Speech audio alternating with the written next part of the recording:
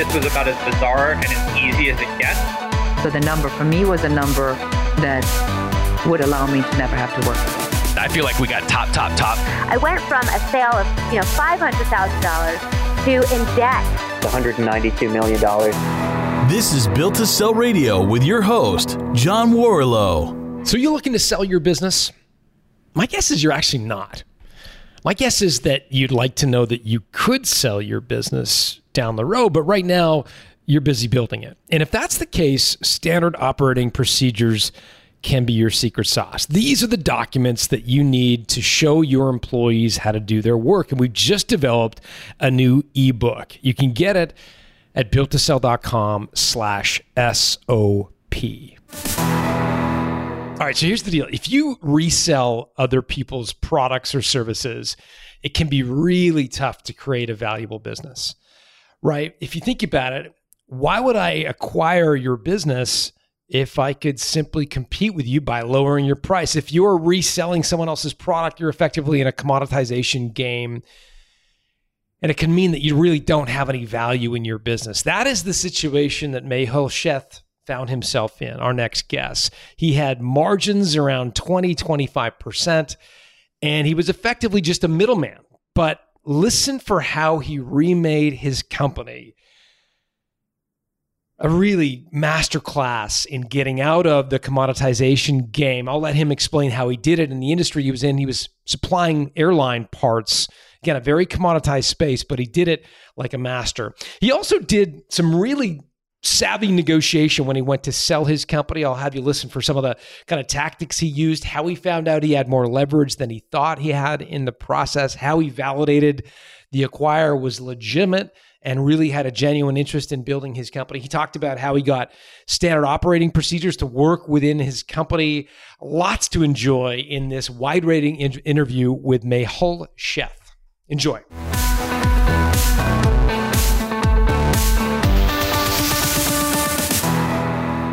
Mehul Sheth, welcome to Built to Sell Radio.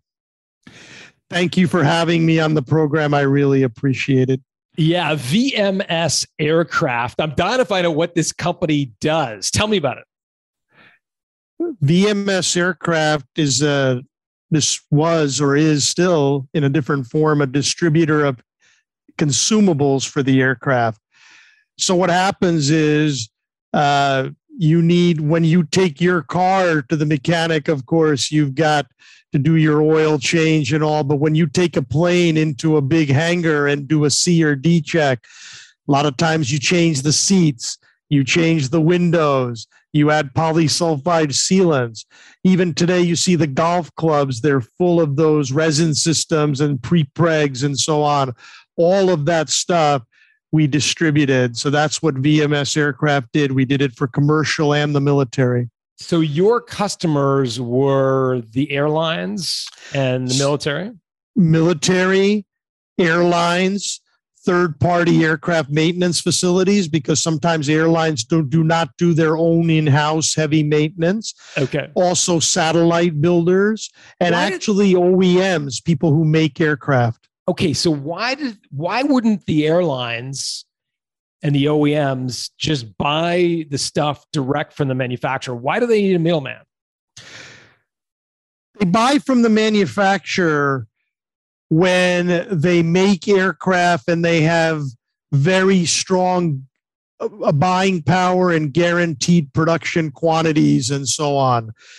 When they're doing third-party maintenance, and one day they may have United Airlines in their hangar, and one day they may have American, and those two companies use a whole different set of products, and they're not sure exactly how much sealant they're going to need, and they can't wait for a manufacturer's lead time because every day that the plane is late getting out of the hangar costs them $50,000 a day. So they rely on a distributor network stocking that material to get it to their facility when they need it. Got it. And so your value proposition was you've got the inventory and you can get it to the airline quickly. That's got to cost you a truckload to keep all that inventory somewhere. How did you kind of finance all that inventory? Did you literally have it in a warehouse somewhere? Yeah, we had our own warehouse. Initially, of course, we used other people's warehouse. We rented space, but in the end, we had bought our own building and held the inventory. Now, by the way, you don't always have everything in inventory, okay? There's other reasons that these airlines use you. One is you understand what they need. You understand the technical requirements and the paperwork, because sometimes in this business, paperwork's more important than their product. When I mean paperwork, I mean batch number, lot number, all the things, because you're talking about aircraft, so they're FAA inspectors on site, and they have to make sure that all of the certifications flow down from the manufacturer. So as a distributor, you'd have other requirements, like you would be ISO 9000, or you would have other requirements. The other thing is you're always bringing them new products. Your manufacturer is giving you new products. You're staying ahead of the technology that's out there. You're offering them new things. And so they rely on you. At the end, it comes down to this. You're a one-stop shop, not only for the product, but for where to get other types of products. And you understand the market. So that's what they pay you for. That was the original value proposition in the beginning. How did that one-stop shop value prop, to say it as a rhyme, how did that evolve over time? Because again, the Amazonification of the world, everything's available 24/7 now. It's a click away. I'm assuming United Airlines wants seat covers for their 737s. They don't have to go through a distributor. They could go through to the direct. Like, did that, I guess where I'm getting at is, did that one-stop shop value proposition, did you feel that weakening over time? Absolutely. So that's how you started and get people's interest, but it can't sustain, especially for a smaller organization, because the big guys get bigger in that, like you're talking about Amazon, right? So what did we do? Then you have to look for specialized services that you can provide. Here's what we did. We got ourselves into advanced materials, like I was telling you, bonding materials, pre-preg, film adhesive. Those have much difficult requirements for distributor, because you have to have special freezers, you have to have special monitors, you have to ship them in specialized boxes that are dry ice capable. So now you're starting to add some values that the one-stop shop guys don't have. Then you have to have a clean room.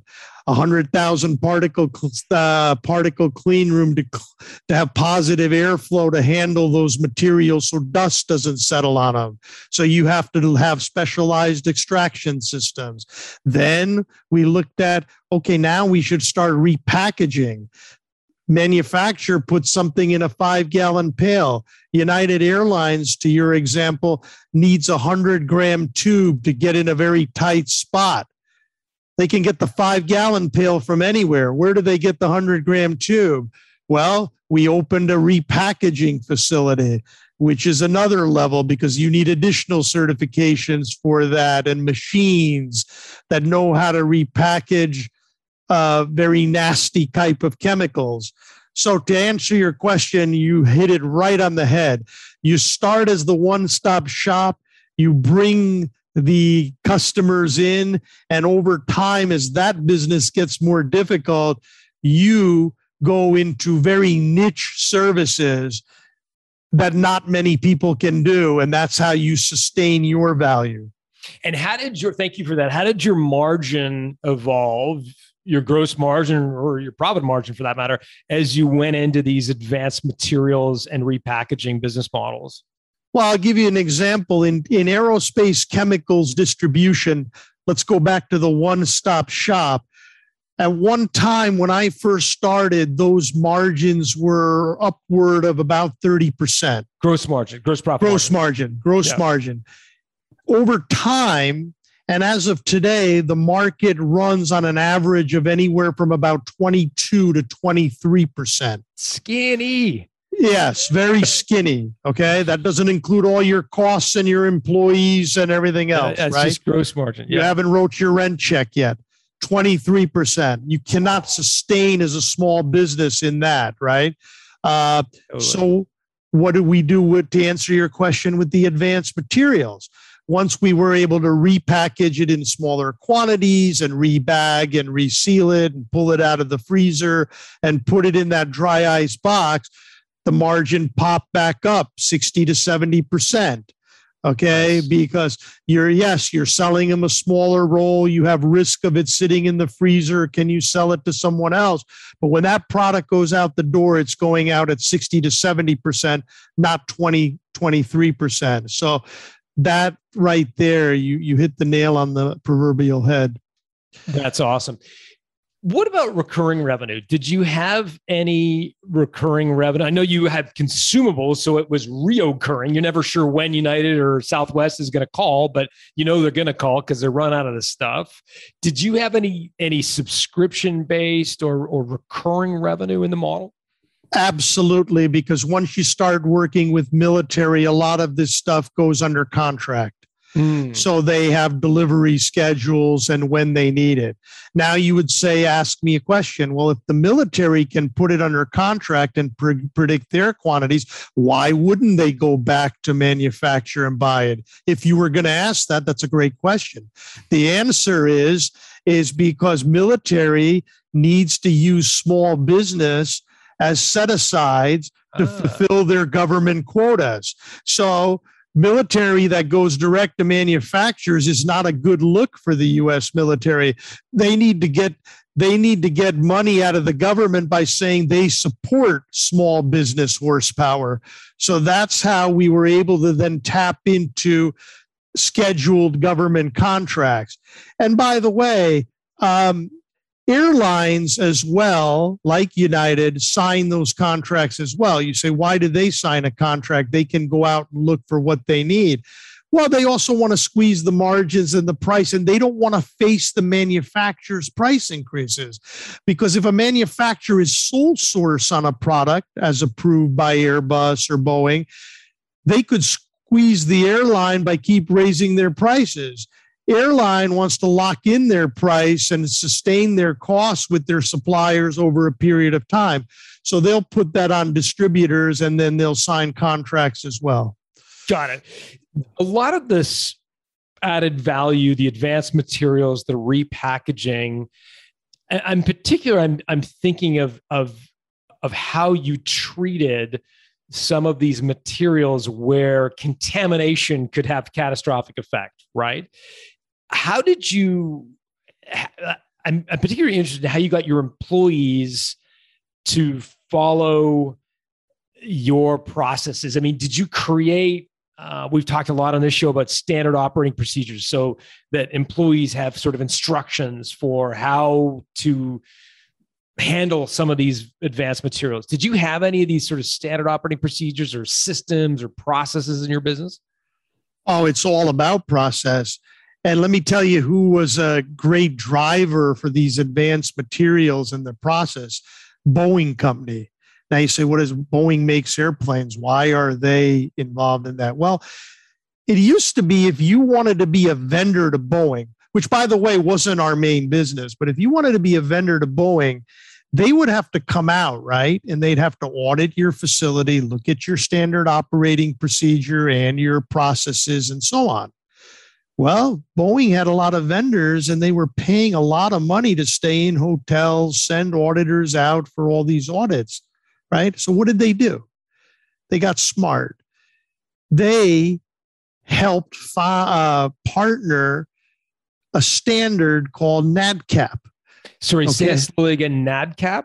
NADCAP, right. So it's a national association. I don't know the exact acronym, to be a little bit embarrassed, stands for, but NADCAP. So what they would do is they would go to one organization, let's call that NADCAP, Boeing, and they would say, here's what we want to see from our vendors. Now, NADCAP, the vendor would call NADCAP and pay NADCAP to come out and do the audit.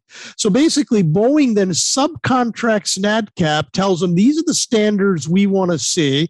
Then NADCAP comes out and audits you, or it's actually called AS 9100. Okay.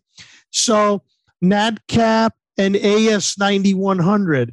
The AS 9100 standard, if you look that up, that's Boeing basically telling another organization that these are the standards we want met. And now that manufacturer of your product, Boeing tells them don't sell it to that distributor unless they meet these standards. So then the manufacturer sends out a person to your site to say, before we give you these advanced materials, will you meet NADCAP? Will you meet AS 9100? Will you meet these standards? So that's the baseline. Okay, my question, Mehul, and I think a lot of people listening to this know nothing about the airline business, but they do have employees who they want to get to follow a system. And in many cases, the stakes are lower than yours. If your employees didn't follow the AS 9100 processes, you risked losing Boeing as a partner.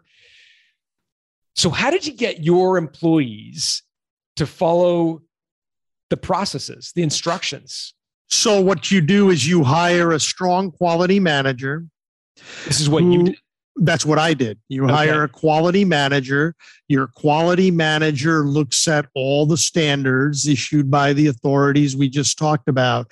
Then your quality manager and your team of whatever it is, whether it's customer service related, warehouse related, trains their employees or your employees, in this case, my employees, in all of the processes that need to be followed. We got all the external training done. For example, our company shipped a very large amount of hazardous material per day. One error in shipping hazardous material was a $25,000 fine with the DOT and FAA. No questions asked, even if you admit to the mistake. So as an owner, you can see that when you hire someone, you have to get them trained. So what did we do? We went out and found, in our case, we found Steve Hunt from Shipmates, who actually wrote some of the regulations for the Coast Guard and works with big companies. We actually brought him into a small company our size to work with every one of our warehouse employees and get them trained on the regulations and how to double check to make sure that you didn't ship a corrosive as a flammable or a flammable as a corrosive, and you labeled everything properly. Now, one more thing, the consequence of that would be that we'd have an internal corrective action system, because when you hire the quality manager, you have a quality system that tracks your employees' performance. And if they make a mistake, there's a corrective action written. The corrective action then drills down to why was it made? Was it carelessness? Was it lack of training? What it was? So we had a lot of systems in place to make sure that all of these quality requirements were supported. Okay, so it involves some fairly hands-on training, and the corrective action was issued when someone had made a mistake, so that it was clear, it was on their file, and you had to form away. But again, I want to drill down further on this. So a lot of people listening would be like, yeah, I've got a process, but it's sitting in a Microsoft Word document and nobody looks at it. I wrote it 3 years ago. I put it in a Dropbox, and nobody follows the process that I created. And so the process never gets followed because some employees ignore it. Other employees don't know where it is or can't find it when they need it. Like, what was your technique to ensure that these very high stakes processes were followed to the T? Just fire an employee if they didn't do it right. Right. So we have a quality manager that would go out and do audits, unannounced audits, to look at what's going on, what exactly is being done, do double checks, spot checks on what's going on with the paperwork. We would go out to the warehouse and do a sample because the whole system flows down. You know that every year you're going to have an auditor from that audits for AS 9120, a third-party auditor, come to your site. And the first thing they're going to do is show me 10 invoices. Show me 10 purchase orders. Show me the flow down. Show me the whole stream of how this worked from cradle to grave, from when you receive product to ship it out. So we would do the same thing. Internally, we would do audits every quarter. Okay, show me what you've done here. Show me how you received that. Show me that it matched. I mean, so we would have to keep on that because you're right. The minute you take the foot off that gas pedal, you're in trouble. Got it. I love this. How big did you get this business, VMS, before you decided to sell it, either in terms of revenue or number of employees or just some proxy for size? I started it in my parents' basement before I fled out here to California and New Jersey with $25,000. I started this thing with $25,000. At the height of our sales was $8 million. Wow. So I took it from 25,000 investment with no sales to $8 million in gross sales. That's as far as I got, a little bit over $8 million before I sold it. What triggered you to want to sell? First of all, we didn't advertise this to sell it. A company that was looking for a company like us found us. I'll tell you a little bit about that story. What's interesting there, we were working with 3M, which is one of our main business partners that we distribute for, and that company. Some of these advanced materials, and also some consumables, tapes, and so on. Remember, 3M is the inventor of the Scotch tape, so on and so forth, right? So 3M contacted me as one of their leading channel partners and says, we've got a company that we're partnering with that can add our catalog to your website for an online shopping catalog and so on and so on. So we looked into it and found out that they were charging us about $28,000 to $30,000 to put this, to be able to have online shopping and put a cart on and so on. This third-party company, not 3M. Not 3M, this recommended by 3M third-party company. And we felt it was a little bit expensive. And we, at that time, we had a lot of expenses in supporting the cash flow of the business. But we said, you know what, we have to do this. So long story short, we invested that $30,000. We took our website to a different level than it was before, which was kind of an in-house handmade website. Mm-hmm. And when the company that bought us was looking around and they came to our website, their target, John, was to buy a $10 to $20 million company. I found this out later. We were an $8 million company, so we did not even fit their target range. But when they saw the website, the gentleman that was based in the U.S. for this French company, who was tasked at looking around in the U.S. to see who's available, when they saw our website, they said, hey, this looks like a $15 to $20 million company, because we had just got the site done. And that's how they made the initial contact. Now, what drove them to our website? In Europe, they were a big 3M, and still are a distributor in the industrial space, tapes and adhesives. In the US, they already bought a company in Milwaukee that was into tapes and adhesives, but they really wanted a West Coast aerospace company that had those advanced materials with that 60% margin we talked about, and not necessarily all 22 to 23%. So they looked at our site, saw that we distributed those advanced materials for 3M Aerospace, which was clear on the website, and that's how they found us. And then the rest is history. I love this. So it's the front door to the world. We always think about our websites as how our customers find us, but equally acquirers are going to find us. And before they ever pick up the phone and call you, they're going to go to your website. And I love the fact that you highlighted this. So the site that you invested in, the 30 grand, if I'm mischaracterizing this, correct me, but it took your website from kind of brochureware, a little bit mom and pop looking, to pretty slick, pretty sophisticated, and all of a sudden you're punching above your weight when it comes to your website. John, this thing moves so fast that you're absolutely right. So in 2016, it looked pretty slick. And today they're trying to redo it in-house in France, saying it's outdated. It looks like a dinosaur, because all the competitors have gotten shopping carts and stuff that are way more advanced than this site. But you're right. In 2016, it did what it was supposed to do. Got it. And did you, so you get the slick website, then what happened? The French company proactively approached you about acquiring you, or what triggered you to start having this conversation? So the gentleman that found the website, he had already worked for that organization in France and in the US for about 4 years. And he was tasked with finding the company, or one of the people tasked. He called me and he said,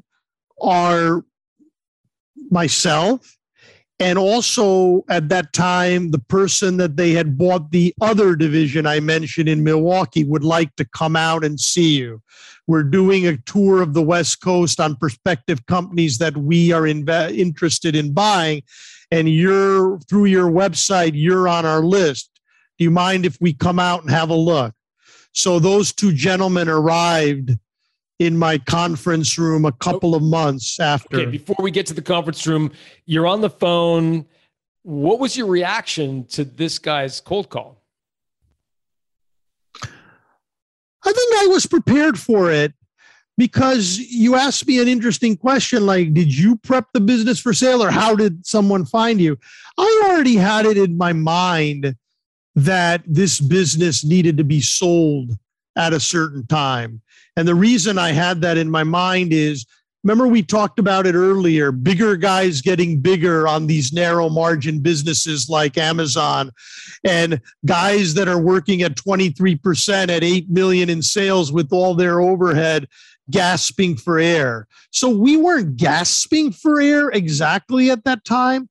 But ever since 2008, 9, and 10, when the market went down and the banks tightened their credit lending policies and the ability to grow your business, and what I saw was that trend that smaller companies were going to have a hard time raising that kind of capital, especially if they're working at those margins. So to answer your question, I had it in my mind that this business would be benefit of tying our cart to a more stronger horse.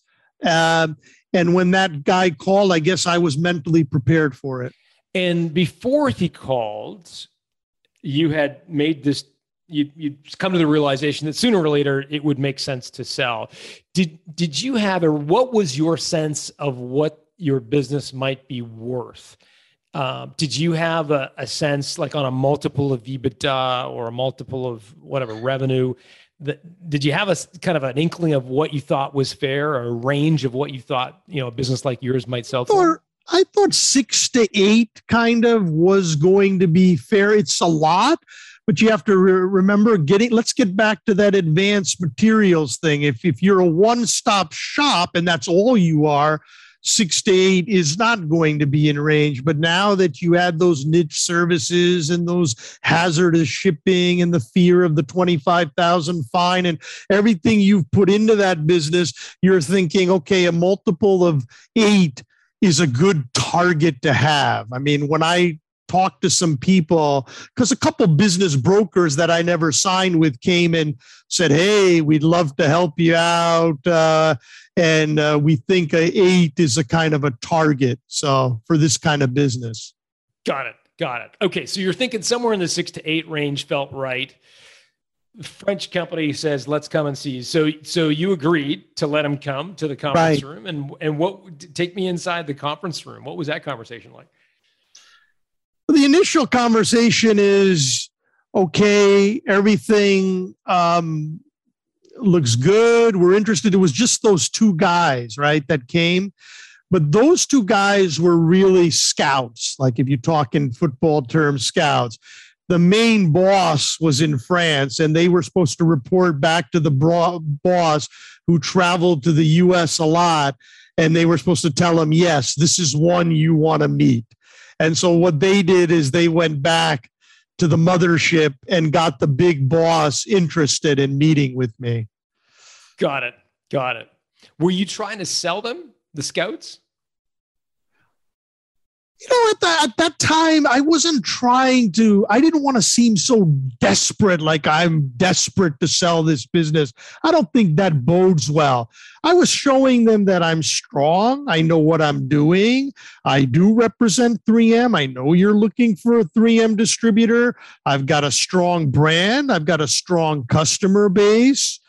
I've got advanced materials. I was looking at it from more that perspective of showing a strong hand. Were you also concerned at all about revealing too much confidential information? Because presumably they could have set up shop to compete with you.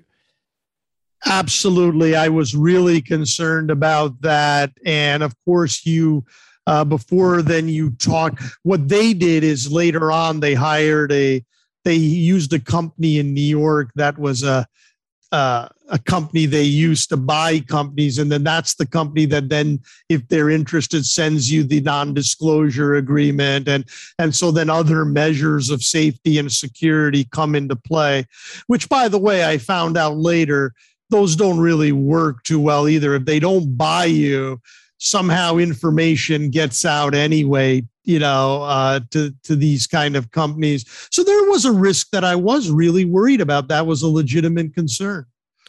And what did you do to minimize that risk? I think I delivered information. What's the word? Not exactly slowly, but a deliberate process of delivering information. I didn't walk into the first meeting with the owner when he came from France and said, here's all my customers, here's all my suppliers, here's this. Got a feeling.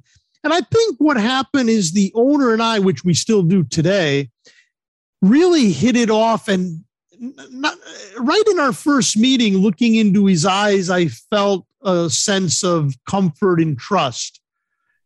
And I feel like I know how to read the quarterback. That's one of my positives in life, that I read people pretty well. And the first time I met him, I felt a sense of, these people are a much bigger business. They're into so many businesses. They're not there to find out one customer that they can steal from you. I never got that feeling.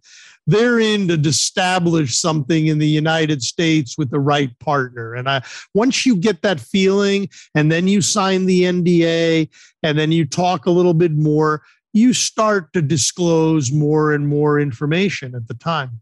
Yeah, and to be clear, it was a mutual NDA, right? You were revealing to them, and they were revealing to you. Absolutely. So you had to honor that, I'm assuming. Got it. Okay, so where does it go from there? So the big boss flies over from France, I'm assuming. Yeah, and that was a very surreal experience, because I actually had to go to Nashville for something personal on that week that he was flying over. And I mentioned to you, there were two gentlemen, the young guy from France who called me, the and then the scout, and the other scout was the owner of the company they bought in Milwaukee. So that owner of the company they bought in Milwaukee calls me up and he says, our boss in France is flying over. He can meet you in New York or Atlanta. Why is that? Well, because I found out later those are hubs that Air France flies out of. And he wanted an easy way to meet me at one of those hubs because he was looking at other acquisitions. He was pressed for time. I said, I'm sorry, I can't meet him in New York or Atlanta. I'm sorry to say, but I have to go to Nashville. He said, oh, you're going to Nashville? He says he was actually flying to Nashville because they were also looking at buying some other tape company. But he didn't want to tell you Nashville because nobody meets in Nashville. So he wanted to give you the hubs that he was flying out of, which was New York and Atlanta. And then the other thing that happened is his term kind of came to an end.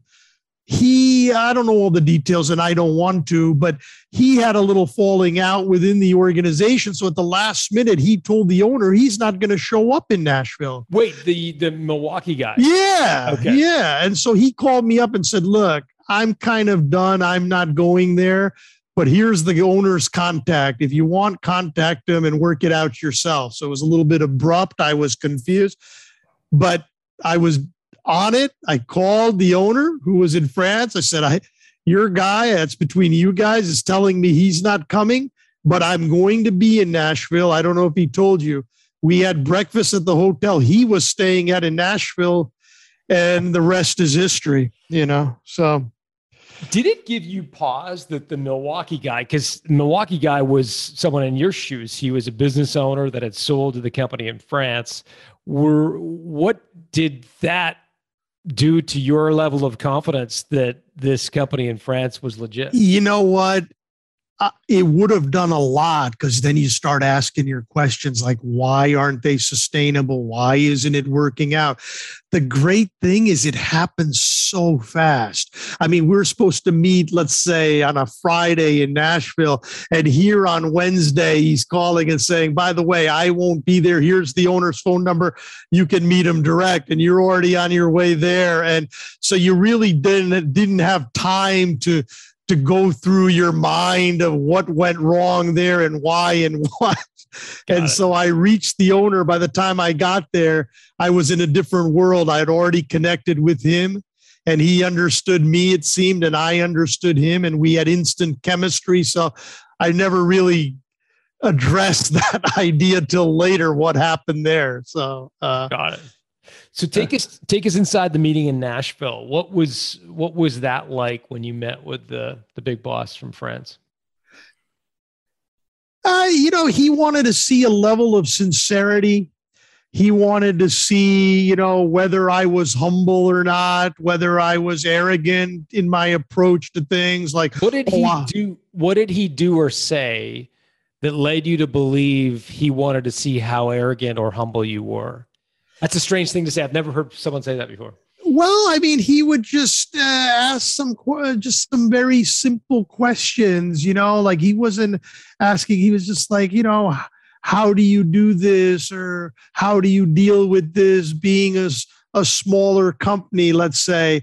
Like, he didn't say like, oh, okay, you're a big executive and, all these people you have. He was more looking at you as like the entrepreneur and how you go through the minefields of this business on a smaller scale. And I think you got to appreciate that. And the other thing that you appreciated from him, he owned a $150 million company, but he started that with more money, more investors and all, but still on a fairly smaller scale, and built it up over, I think it was 20 years at that time. So slowly putting one more log on the fire. So you got to see that he was also a deal maker, entrepreneur type guy. He wasn't a hard operations numbers guy. He was a project guy. He knew who you were. And he was that over there. And so you kind of started to understand each other quickly. Got it. You mentioned you read people well, and you can read the quarterback. It's one of your superpowers. So what gave you, like, what sort of things did this French executive say or do that led you to believe he was legitimate and worth doing business with? One of the things that he said was quite interesting was the way we want to operate is like this. We don't want to be a French company doing business in the US. We want to be a French company that owns a US company who's doing business in the US. And that US company, we want them to be local. His always thing was, we're global, but we're first local. We're global, but we're first local. And the idea, and he always carried that through. When I worked for him, and I'm still working for that organization, but not from him anymore. When 4 years I worked for him under 2 contracts, a lot of times he would say, look, I don't know if that's the right way you're looking at this decision, but guess what? It's your decision. It's a local decision. It's not a global decision. So he always kept to that. And I sensed that from the first time he met it, that he was going to empower his people.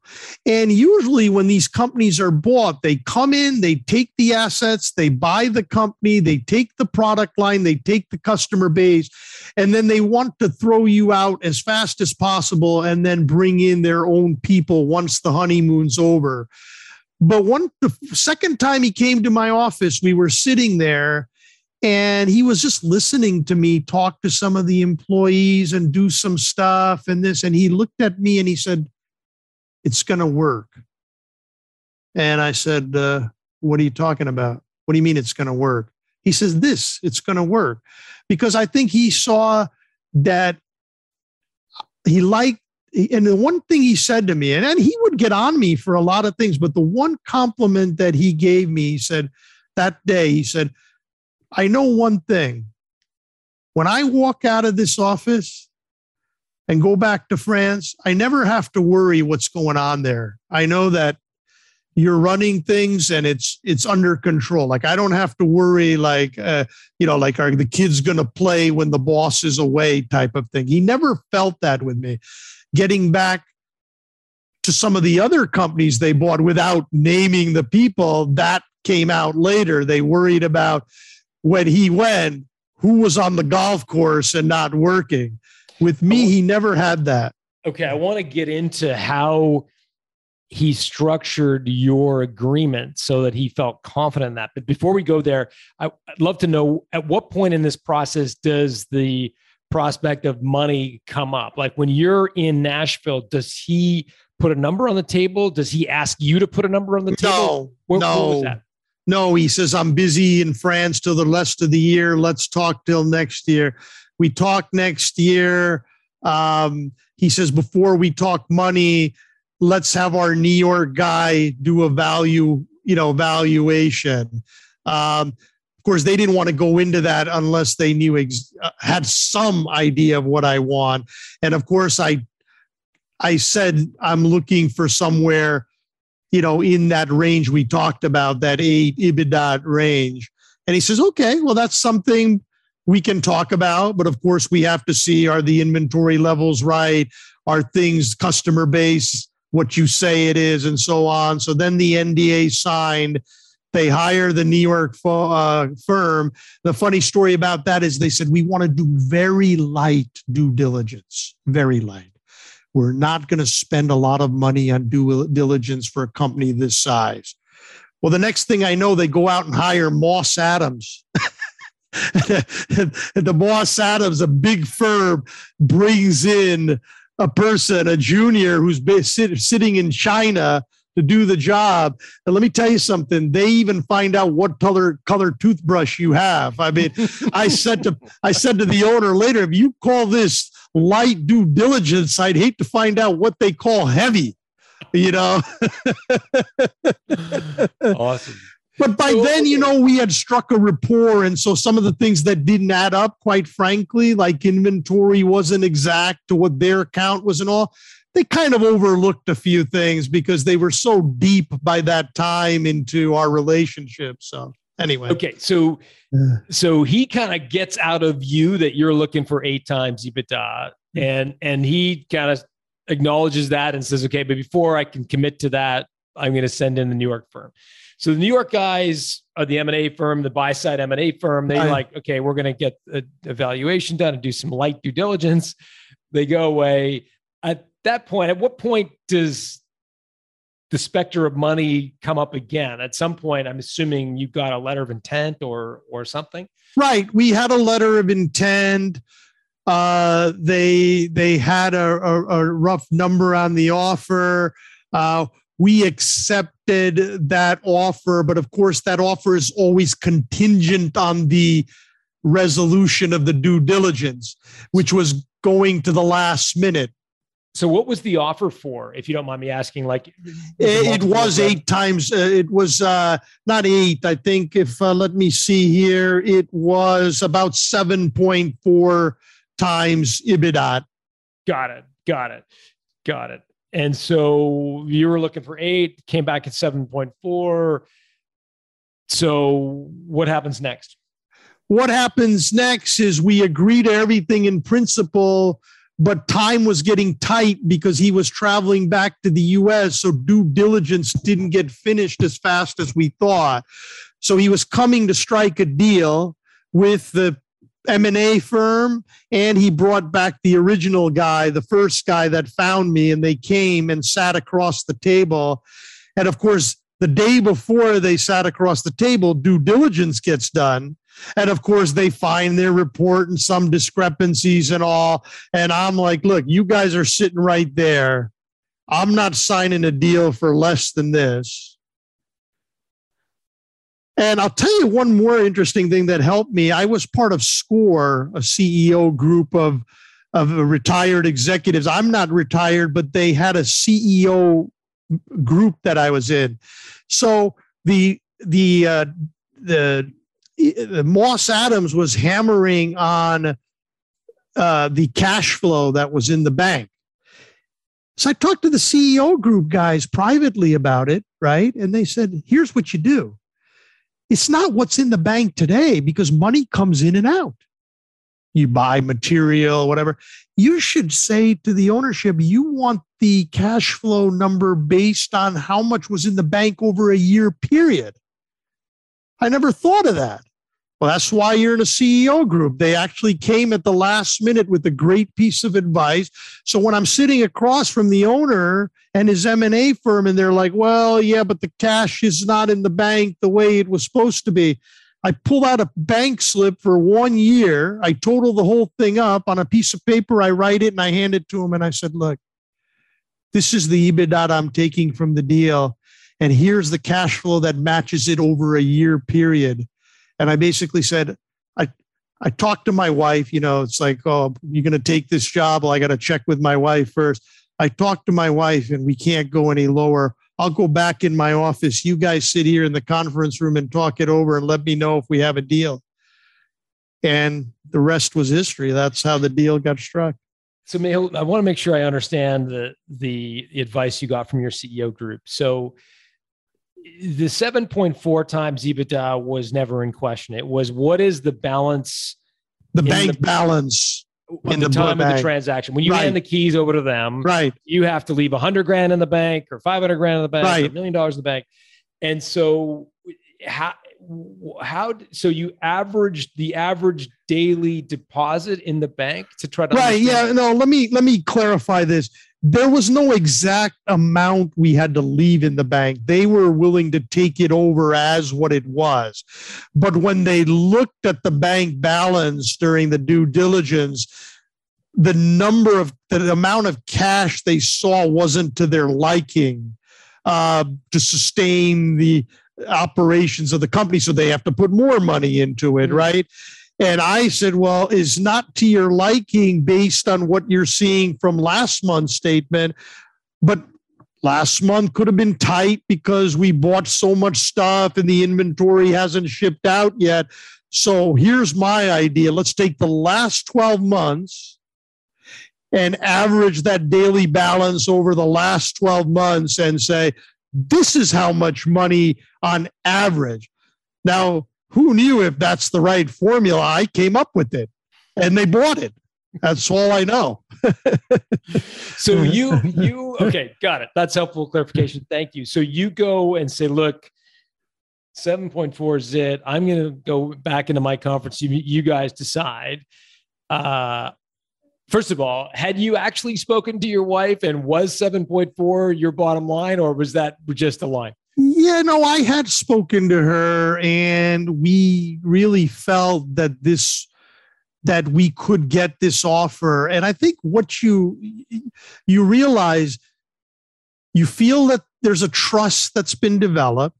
You feel that they've gone through a process. It's not cheap to fly these M&A people out here, and not just the airline fare, but how much they must be charging them a day for all this.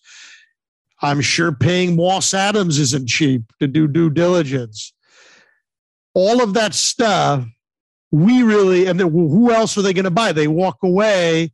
They don't have a 3M aerospace distributor they're going to buy. So when all that happens, I really felt that at that point we were holding the cards. And that's why I wasn't going to waver from that number. Yeah, because well said. So clearly, the more they invested in the deal, the more you realized you had some leverage as well. Yes, sir.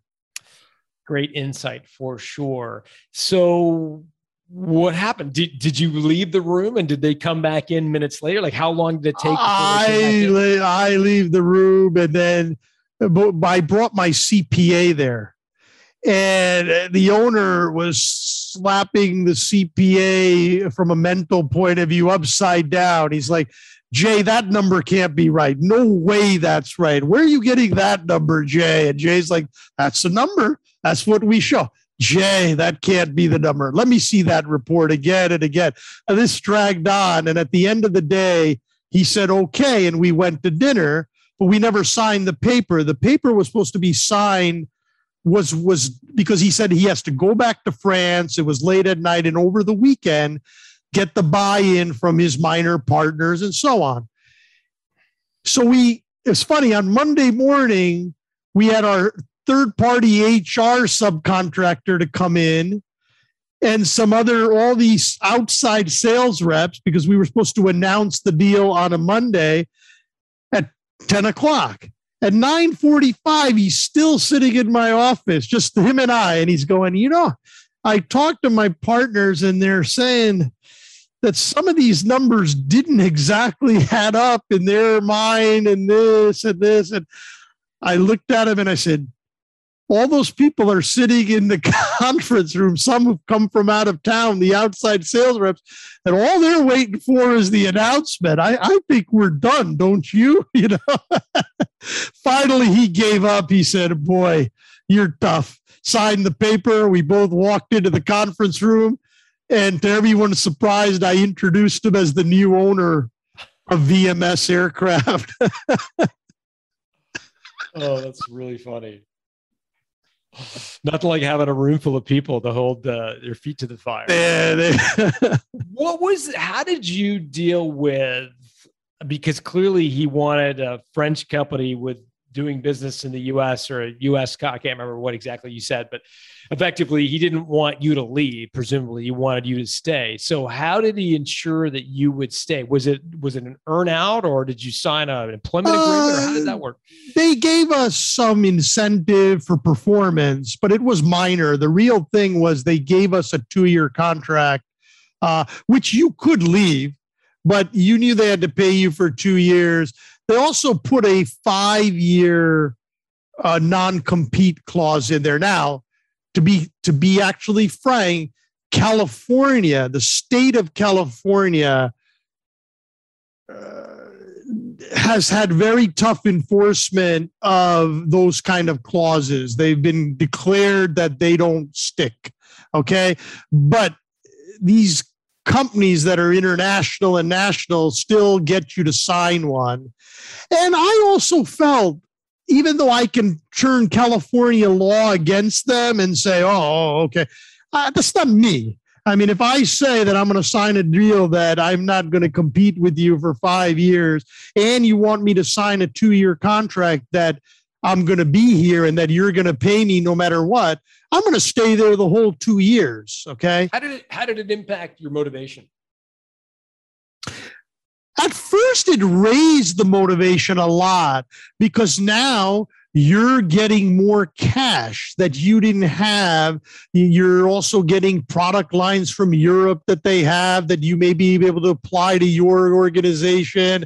You're wanting that the mothership and their power to lift you up. So at first you're very motivated, and then they're flying you instead of economy business class to Europe to be to the Paris Air Show and consult with them. So at the beginning, you're very, very motivated. Over time, it gets harder because you also, over time, then they see where they feel you're strong and they think you're not. And so they put other people in positions where they felt that, you know, you're not as strong. They kind of limit you to what they like about you. That doesn't happen at the beginning. That happens over time. And then after 4 or 5 years, you still work there. Then you have to work there accepting that it's not your company. There's other people involved. It's a different organization. Do you fit in that organization? How can you fit in that organization? What's your value? The first day you feel like, wow, I've tied my cart to a much more powerful horse and we're off to the races. Yeah, well said, for sure. Did you buy yourself any trophy or memento for marking the achievement of selling your company? It's funny you say that. I had 2 Acura MDXs. My wife had one and I had one. And one thing I said was I'd never go to a car show. I have no interest in a car show. I think it's a total waste of time. Well, one of our friends, it was during Christmas, this was around 7, 8 years ago, said, it's Christmas time. You're off for a couple days. San Diego has a big car show. Just come. I said, no, I'm not interested. No, just come. So anyway, I end up at the San Diego car show. Biggest mistake you'll ever make. You're walking by and I saw that Cadillac Escalade and I walked up to it and these railing things came out from the bottom. I'd never seen anything like that. Like these little wings, like airplane wings come out. So I step on this thing and you get in and you feel like you're king of the world. Like you're sitting in this big car and you're in a Cadillac. And, you know, after I sold the company, I had a lot of expenses to pay. So it's not like I went right out and bought an Escalade, but a couple years later I did. And it's sitting in my driveway. It's probably beyond my overall level of affordability. I don't care. I mean, every time I sit in that, see, when I said my Acura, I like my Acura, but it didn't mean anything except it was a nice car. You know, and it did its job, right? Yeah. It held my golf clubs. It's so funny. Every time I go to my driveway and I get in my car, whether I'm going somewhere, it's a weird story, but when I get in my car and I sit in that Escalade and those wings come out, there's a certain sense of, I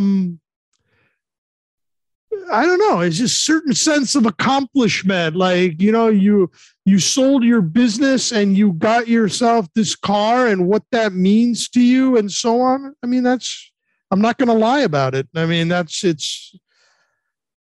a great feeling. I love it.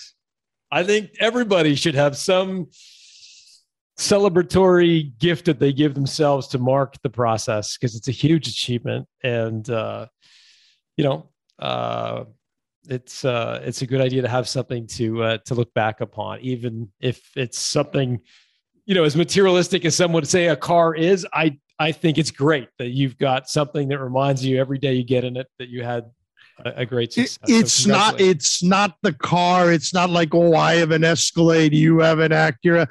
That means nothing. That's not me. That's not my personality. I don't get into buying expensive things. Because I like those wings and that wheels and I bought it, it's more about when you get in that car, you know that you sold Encyclopedia Britannica on the side on weekends while your wife was crying and you only had one car because you blew the other one up when you came from New Jersey. You know that you were making $400 selling a lady in her bathrobe Encyclopedia Britannica on 100 degrees in Chula Vista, California to keep your business going or delivering food. Everything that you put into that, the horsepower, when you sit in the car, that brings you back to all of that. That's what it's about. I love it.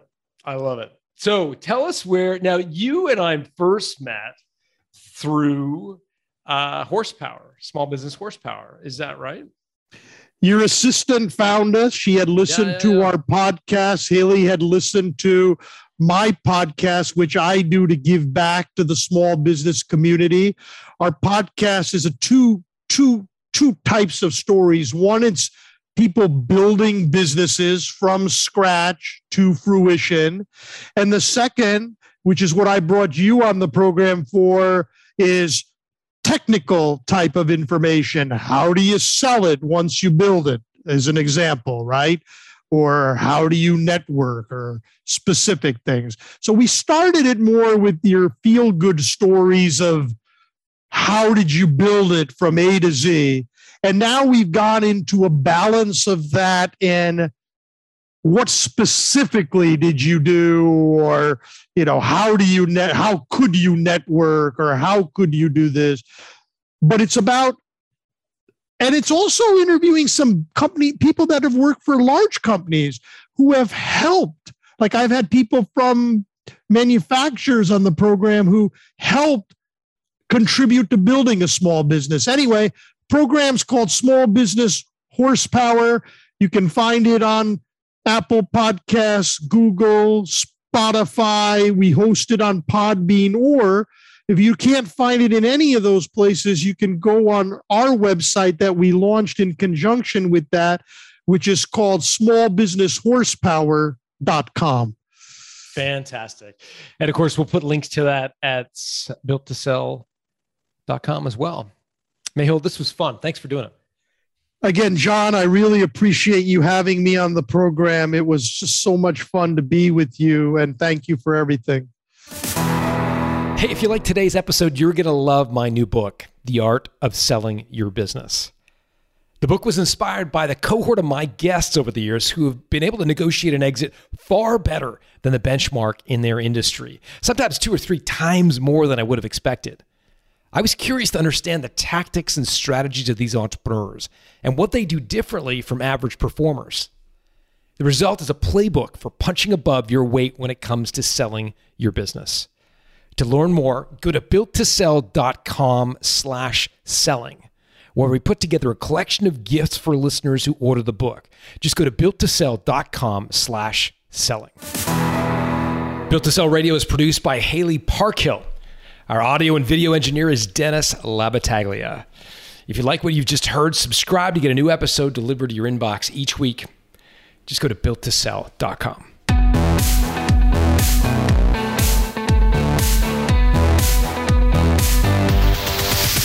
Thanks for listening to Built to Sell Radio with John Warrillow. For complete show notes with links to additional resources, visit builttosell.com/blog.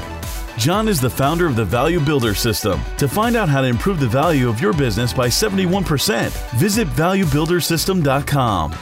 John is also the author of Built to Sell, Creating a Business That Can Thrive Without You, and The Automatic Customer, Creating a Subscription Business in Any Industry.